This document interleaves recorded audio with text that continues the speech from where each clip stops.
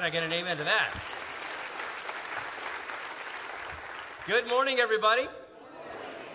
Thank you. My name is Mark, one of the other pastors here. So glad that you are in church today, and we are celebrating this entire month that light has come, that Jesus Christ, the light of the world, was born in Bethlehem. And I love how that video not only recaps the meaning and the message of Christmas, but did you notice how they use little nativity figures in there? I thought that was pretty cool. In fact, it's great because probably most of us have some sort of nativity scene in our house right now. I brought two members of our nativity here this morning because, I probably represent a lot of what you have in your home. We got this little guy here and this one, and they're kind of cool and all, but like every nativity figurine I've ever seen, and especially when it comes to the shepherds, they really romanticize the shepherds in the Christmas story. Let me show you what I'm talking about. Take this one, for example. I don't know about you, but especially those of you up close, this one just looks like a girl to me. She's got a long, flowing dress, and I can't tell if he or she is carrying a little white lamb, or perhaps it's our little white poodle. I don't know, but it's anybody's guess. This guy right here, with the little tricky staff and all, about every second or third Christmas, I find his arm broken off lying on the floor next to the crime scene. Our kids never seem to know what happened. I wasn't there. I don't know. But he's pretty. In fact, last night, we were taking a photo of him right here, and Adrian found out just how delicate he is, right, Adrian? Because we broke his arm off again, so it's taped on today. He is really delicate. This one's really cute, and I have to think that cute and delicate have very little to do with the shepherds that lived at the time of Jesus. In fact, they probably looked a little bit more like the guys you see here on screen. These are probably 100 years old, these photos, but probably represent what the shepherds looked like 2,000 years ago. They were rugged, they were weathered, they were wary of people who were not shepherds, because despite the fact that the great heroes of the Old Testament, guys like Abraham, and I'm putting these over here, by the way, because I just don't want to take a chance of swatting them off that chair. All right, you stay. Despite the fact that the great heroes of the Old Testament, Abraham, Moses, David, they were all shepherds. By the time of Jesus, shepherds now have a terrible reputation. They're like lowest of the low on the social ladder. And we know this because historians have recovered some documents from the time of Jesus. In fact, one ancient commentary, you know what a commentary is? It's when someone writes about what they think the Bible means and that kind of stuff. Well, this commentator, he's writing about the 23rd Psalm, the one that begins, "The Lord is my shepherd." And this commentator, he can't hide his dismay over the fact that David has equated the Lord to a shepherd. And so he writes this in response. He says, "There is no more disreputable occupation than that of a shepherd." Tell us what you really think. Here's a first century rabbi. He says this about shepherds: "Most of the time, they are dishonest and thieving. They lead their herds onto other people's land and pilfer the produce of the land." And that was really the first strike against shepherds at the time of Christ, because as Israel became more agricultural, roving herds of crop-eating animals became less popular. I mean, they could wipe out your entire field. I mean, people love to eat lamb, but it became one of those not in my backyard kind of things. You know what I'm talking about? I mean, think about it this way. How many of you like a nice, juicy steak? Okay, come on. I know it's Santa Cruz, but let's just be honest. We're in church here. All right. Now, how many of you would like to have a big herd of cattle grazing in your backyard all the time, anytime they found it? Not me. Okay, I don't want to be that close to it. Well, that's the dilemma that these guys have. So that's really the first strike against them, is that people really don't like the fact that these roving herds are coming in. And then strike two is that they just don't like shepherds in general, because most of the shepherds didn't own the sheep. They were hired hands, and they'd work 24/7 out in the field. They were dirty. They smelled like their sheep. And so who wants to be around that? And not only that, they didn't trust them because from time to time sheep would go missing and the owner would ask the shepherds, the hired hands, well, what happened? They go, well, probably wolves. You know, those wolves have a way. Meanwhile, they're picking roast lamb out of their teeth, okay? So hence their reputation as thieves. And this all leads into the third strike against shepherds. They were considered unclean in a religious sense. They couldn't go into the temple. They're too notorious. They're too dirty. The irony is that their sheep could go into the temple, but they couldn't. They couldn't participate in the religious life of Israel. So just to recap, if you're a shepherd, number one, nobody likes what you do. Two, nobody likes you. And third, there's not a whole lot you can do about it. They don't want you in church, not unless they have a chance to really clean you up ahead of time, which for the average shepherd, that really never happens. That day just doesn't arrive. And it's not like there's some sort of outreach to these guys, like Campus Crusade for Shepherds or something like that. They're just the wrong sort of people. And maybe you can relate to that. Because maybe there's been a time in your life, maybe that time is now, where you feel on the outs with most people. You know, you're not the right kind of person. Maybe you've been made to feel small because you don't have the cool job. Or you don't have the cool address. Or you don't have the cool family. Maybe there's things about your family that, quite frankly, embarrass you. Or maybe you have a past and people know about it. Or maybe they don't know about it because, like my friend Renee, you've been able to hide it really well. But it still haunts you. If you've ever in your life felt small, had people looking down their noses at you, if you ever think just about yourself, let alone what other people think, you know, there's really something just not good about me. Well, the Christmas story is for you. Because when it came time for God to announce the birth of his son, of all people, he picks shepherds. So why don't we roll into their story here? Let's pick up where we left off last week in Luke chapter 2. Invite you to open your Bible if you have it with you, to Luke chapter 2. If you don't, grab one of those TLC Bibles here in the auditorium. If you're joining us in venue this morning, good morning, or online. If you're in venue, the Bible's in the back of the room. If you're watching this at home, I don't know where the Bible is, but maybe you can find it. You can look it up on your phone. You can read it from the notes or on the screen. There's no shortage of ways to follow along this morning. And if you were with us last week, we covered the first 7 verses of Luke chapter 2. And so it won't take you long to catch up. If you also joined us, but you happened to fall asleep last week, well, you can go to our website, tlc.org, and watch it again. Or at least try again, tlc.org. It's there along with hundreds of other sermons that you can watch anytime, anywhere, and it's all for free. But if you recall the Christmas story, which I'm sure you do, it starts when Mary and Joseph have to go to Bethlehem to register for the census that Caesar has decreed everyone has to do in the Roman Empire. And when they get there in Bethlehem, there is no room in the... Very good. Now, this inn was not, a Holiday Inn or a Motel 6. It was more likely like a hostel or perhaps even the guest room in somebody's house.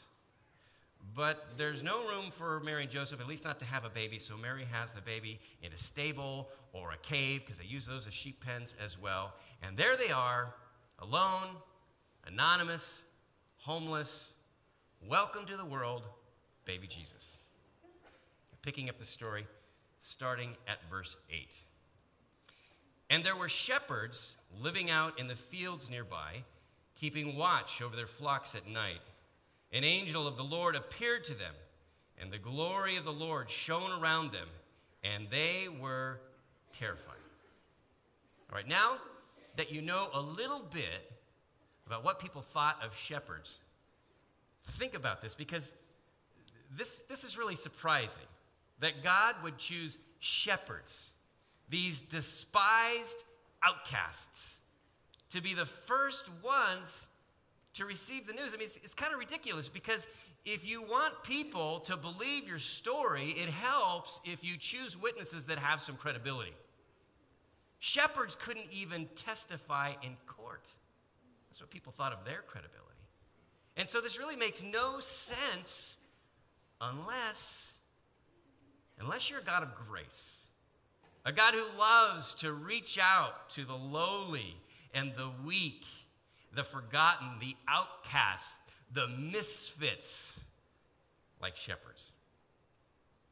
And speaking of misfits, this is why, in my opinion, that holiday classic, Rudolph the Red-Nosed Reindeer, is one of the greatest Christmas shows ever made.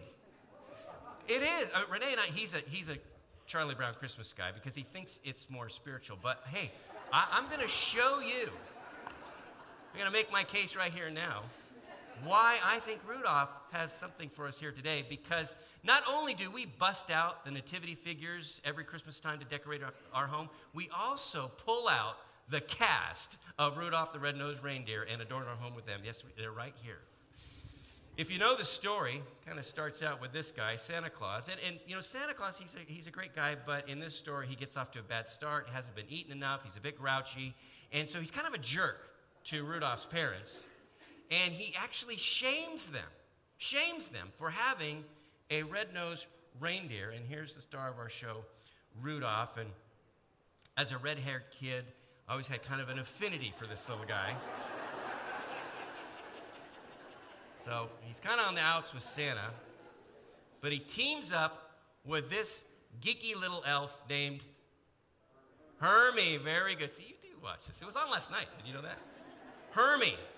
Hermie is the elf that says, "I want to be a dentist." Remember that? And when he says that, he gets hassled, like usual, from this guy, Boss Elf. "Get back to work, Hermie, a dentist."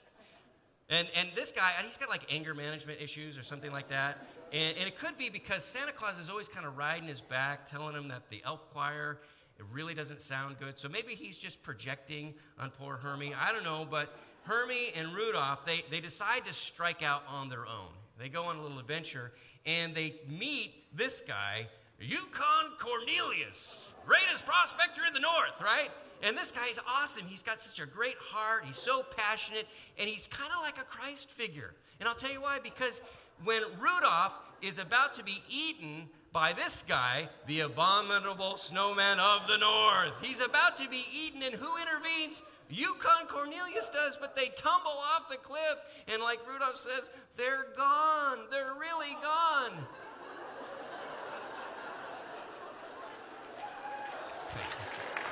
Wait, we're not done yet. We're not done. But it turns out they're not gone. They return. And not only do they return, but this guy, he's got a new name. He's named Bumbles now, and he's got a new heart. He just wants to help. He's like the kind, gentle follower, the disciple of this guy, Yukon Cornelius. It's awesome. And then at the climactic end, then came one foggy Christmas Eve, and Santa said, "Rudolph, help me out." And where do they go?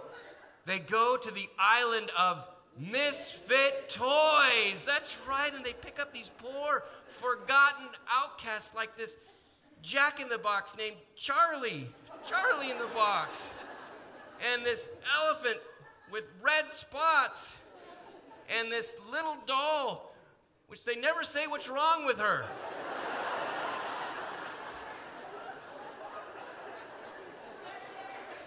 Yeah, I just noticed after 40 years she's got red hair.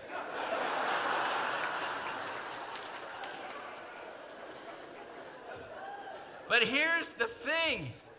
They all get gathered up at Christmas because the moral of the story is Christmas is for everyone, including misfits, and that's the gospel right there.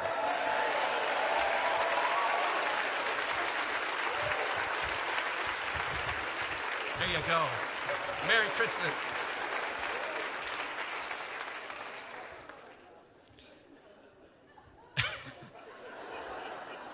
Where were we? Thank you. But God, here's the moral of the gospel, the message of the gospel. We're all misfits. Sin has made every single one of us a misfit. We're defective. But God doesn't leave us on the island of misfit toys. He sends his son to gather us up. And it all started at Christmas because Christmas is for us. And I think that's why he came to a bunch of shepherds to make that point loud and clear.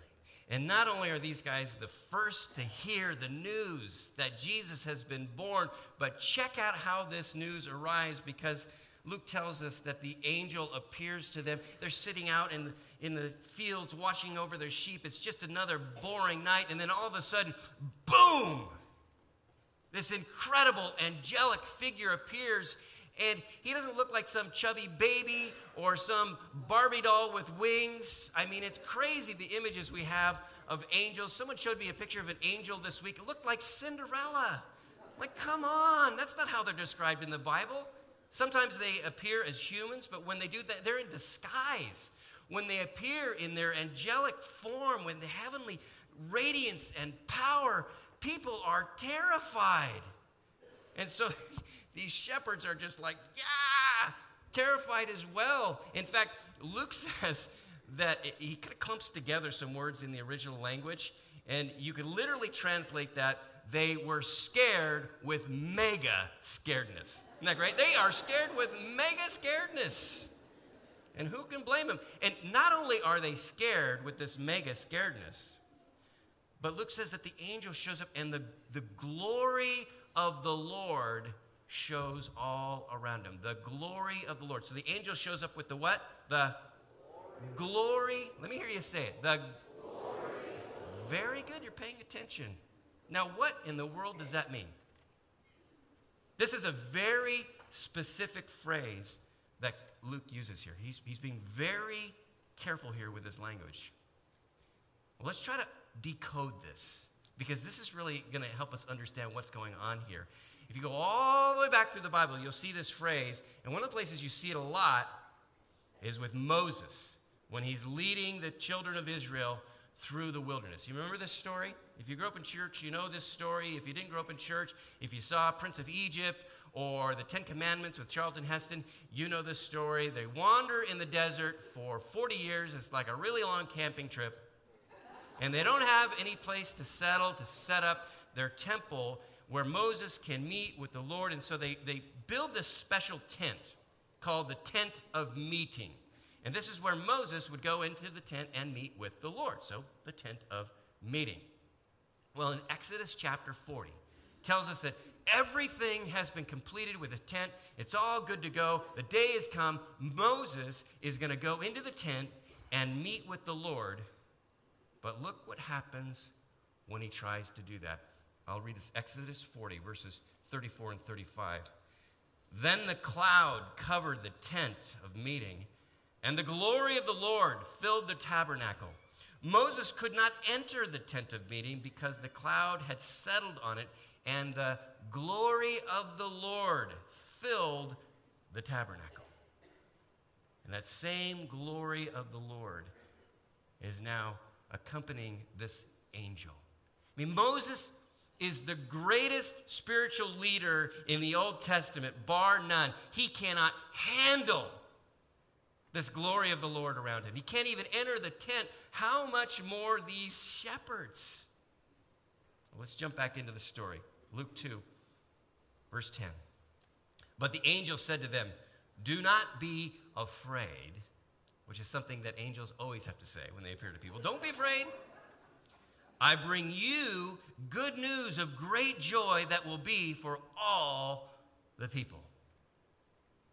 Now stop there for a moment, because what does he say? I bring you good news. You guys, you outcasts, I bring you good. It's for all the people, but I bring this news to you. I mean, what a moment. No one has ever brought good news to these guys in their lives.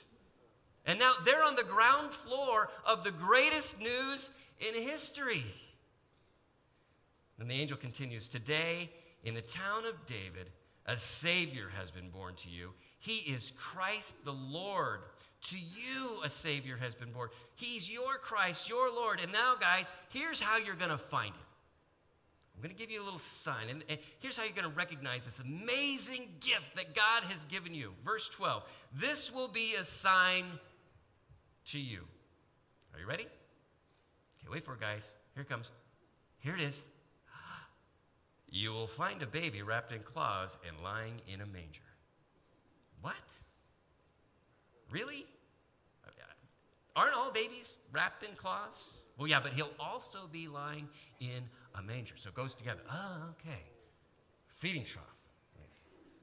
Why not like a cloud, with like lightning bolts and tons of smoke and special effects and explosions? But a feeding trough? I mean, if I was there, that's what I'd be thinking. I mean, how many feeding troughs had these guys seen in their lifetime? It's like a tool of their trade, right? They're surrounded by feeding troughs. But think about what this means. It's like if the angel appeared to a bunch of mechanics, he would say, and you will find that baby lying in your toolbox. Or if he appeared to painters, you'll find him over in your paint bucket. Or if they're a bunch of office workers, you will find that baby lying wrapped in cloths in a cubicle.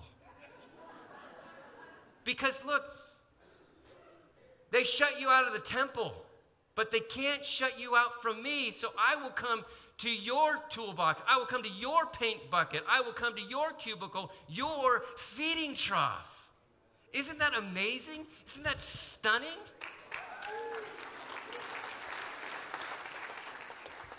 And this incredible message ends with this huge exclamation point. Verse 13 and 14. Suddenly, a great company of the heavenly host appeared with the angel, praising God and saying, "Glory to God in the highest, and on earth peace to those on whom his favor rests." Okay, now we're getting somewhere with making your point big, right? Now this great company, literally an army of angels show up. Who knows? 1,000, 5,000, maybe 10,000. Sometimes that term refers to a legion of 10,000. And they show up and they're all saying, "Glory to God." And these voices are thundering down on these little shepherds. And why are they making all this huge, huge display and this praise? It's all because of a little baby who is so much more than just a little baby. Because these angels, they know that he is the fulfillment of God's promise to come and redeem humankind and restore this broken planet. And they saw them when Isaiah penned the words 700 years earlier, that to us a child would be born, to us a son would be given, and that he would be called Wonderful Counselor and Mighty God, Everlasting Father, Prince of Peace. They know that day has arrived now. Today, God has assumed human flesh, baby flesh, no less.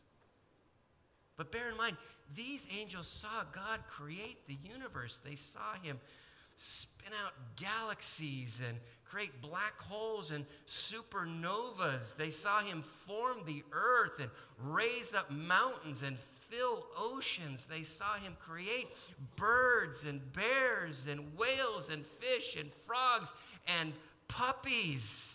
They saw him create the first humans and how God delighted in them so much that he would call them his image bearers. And then they shrank back in horror as those image bearers rebelled against their God and plunged this good green earth into darkness. And now, God has become one of them. He's actually joined them. No wonder these angels are singing glory to God in the highest. Their minds are blown. And I'm sure they're not alone, because there's those shepherds taking this all in. And they have to be thinking to themselves, is this really happening? Is this really happening? Or did we just have some bad lamb last night? And you know, sometimes it could be a really bad thing or it'd be a really great thing, and we ask ourselves, is this for real? Am I really in this moment? Have you ever been in a moment like that? I was that way on my wedding day, happiest day of my life, and I'm going, wow, this is amazing. Who are those kids? I don't know, but anyway. This is amazing. It's like a dream. Or a few years later, I'm sitting in my living room, a big chair, and I've got my 2-year-old son, Jack, in one arm, and my 1-day-old son, Luke, in the other. And I'm thinking, I am the richest man on the planet. Got to do something about that hair, but I am the richest man on the planet. And there's such a joy in those moments when you go, this is like reality. This is really happening. This is the new normal. Well, what about this moment with the shepherds and the angels and the birth of Jesus? Is that reality too? Did that really happen? Because if it did, it changes everything. Everything has been changed. I mean, God was not content to leave us. God didn't say, you know what, you made your bed, now go sleep in it. No, light has come to this world, and it has come to you. To you a Savior has been born.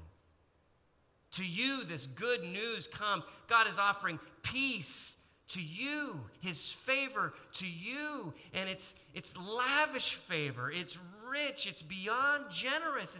It's crazy love.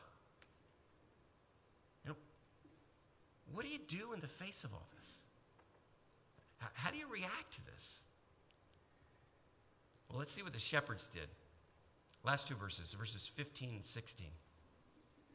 When the angels had left them and gone into heaven, the shepherds said to one another, let's go to Bethlehem and see this thing that has happened, which the Lord has told us about. So they hurried off and found Mary and Joseph and the baby who was lying in the manger. So these angels, they disappear. The night goes back to normal. Imagine these guys look at each other and it's like, let's go! And off they go to Bethlehem. And with every step, it's like, we're about to see him. We're almost there. And as they near the outskirts of Bethlehem, man, if anyone knows where all the stables are and the feeding troughs, it's these guys, right? And so they start to eliminate this one and the next one and the next one, and then suddenly they hear it. They hear the sounds of a little baby. And they hear Mary's soft tones comforting him. And they stop right on the edge of the firelight because they don't want to intrude.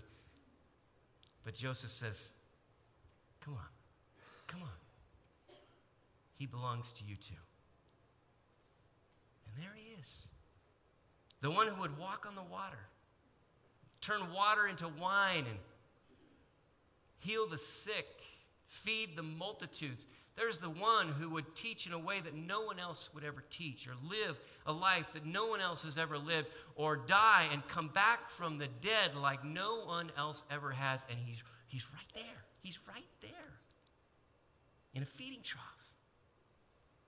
And of course, the shepherds don't know how his life is going to unfold, but they know this much. They know what the angel has told them.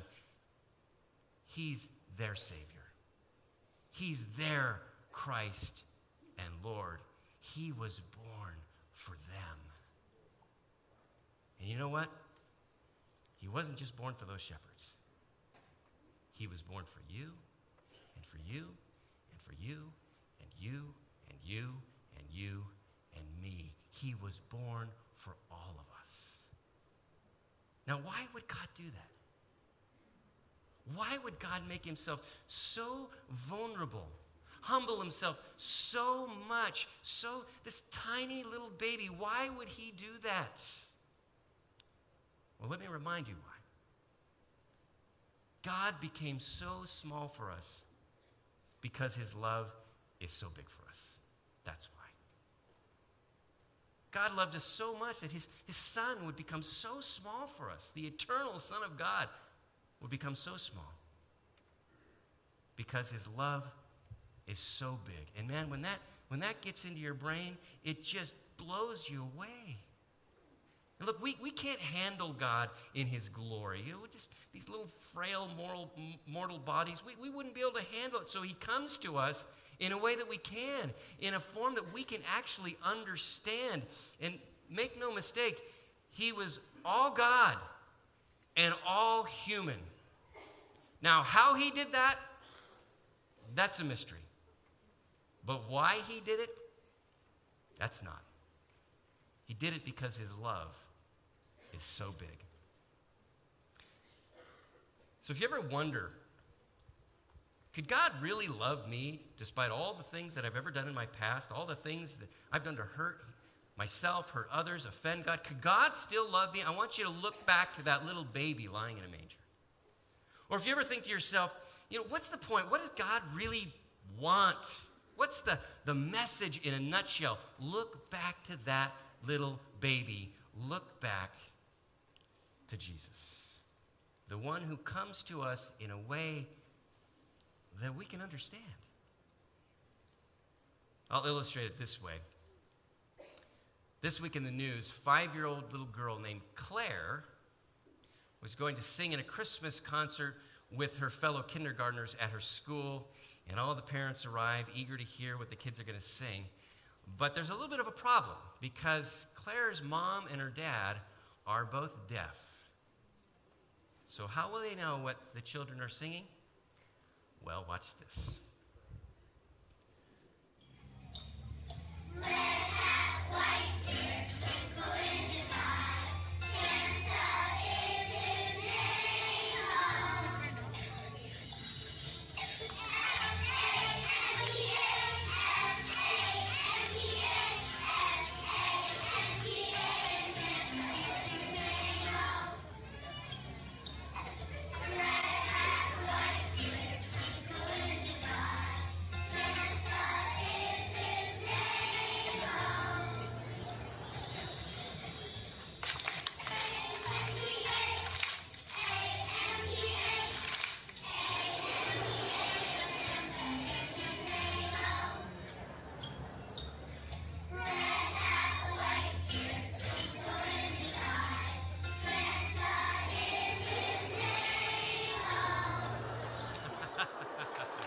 How awesome is that?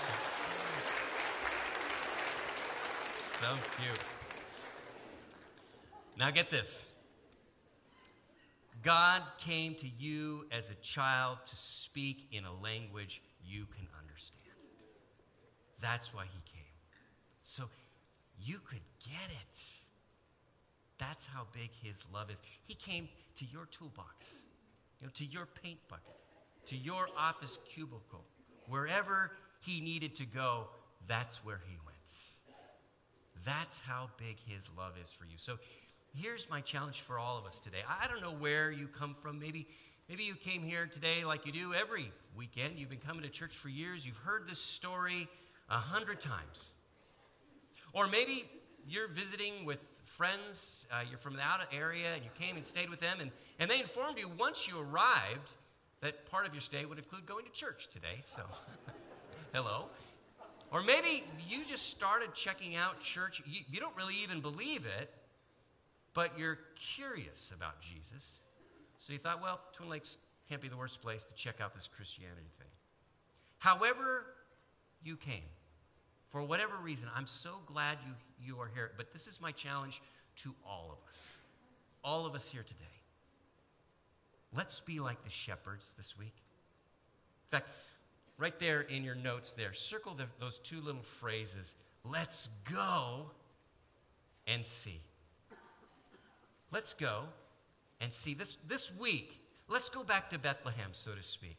In the days that approach Christmas, let's go and see what God has done when he came as a little child.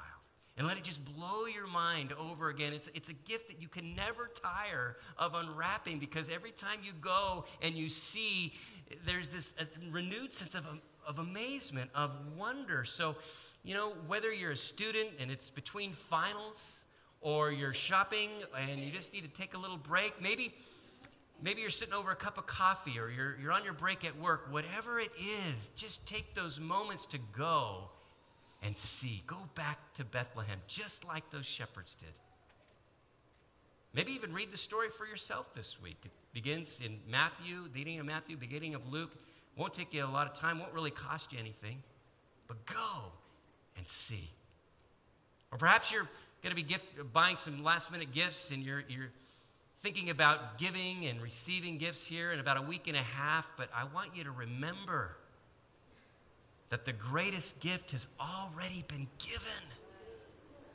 It's already ours. And it came when God would make himself so small for you, for me, because his love is so big. Amen? Amen. Let's pray.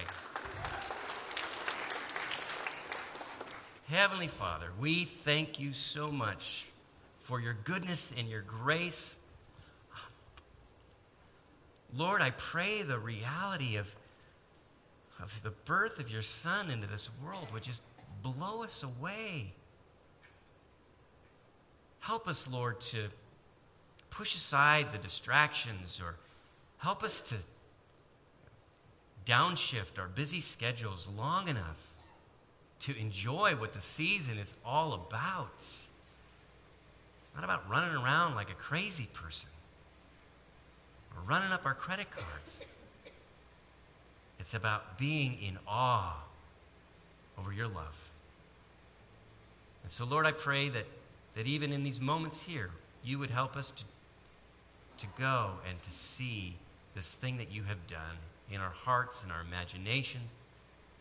Help us, Lord, to just revel in the gift that you've given us. And I pray, Lord, if nothing else, everyone in this room, everyone over in venue, everyone who will watch this online or on TV, they will remember how big your love is because of how small you were willing to become.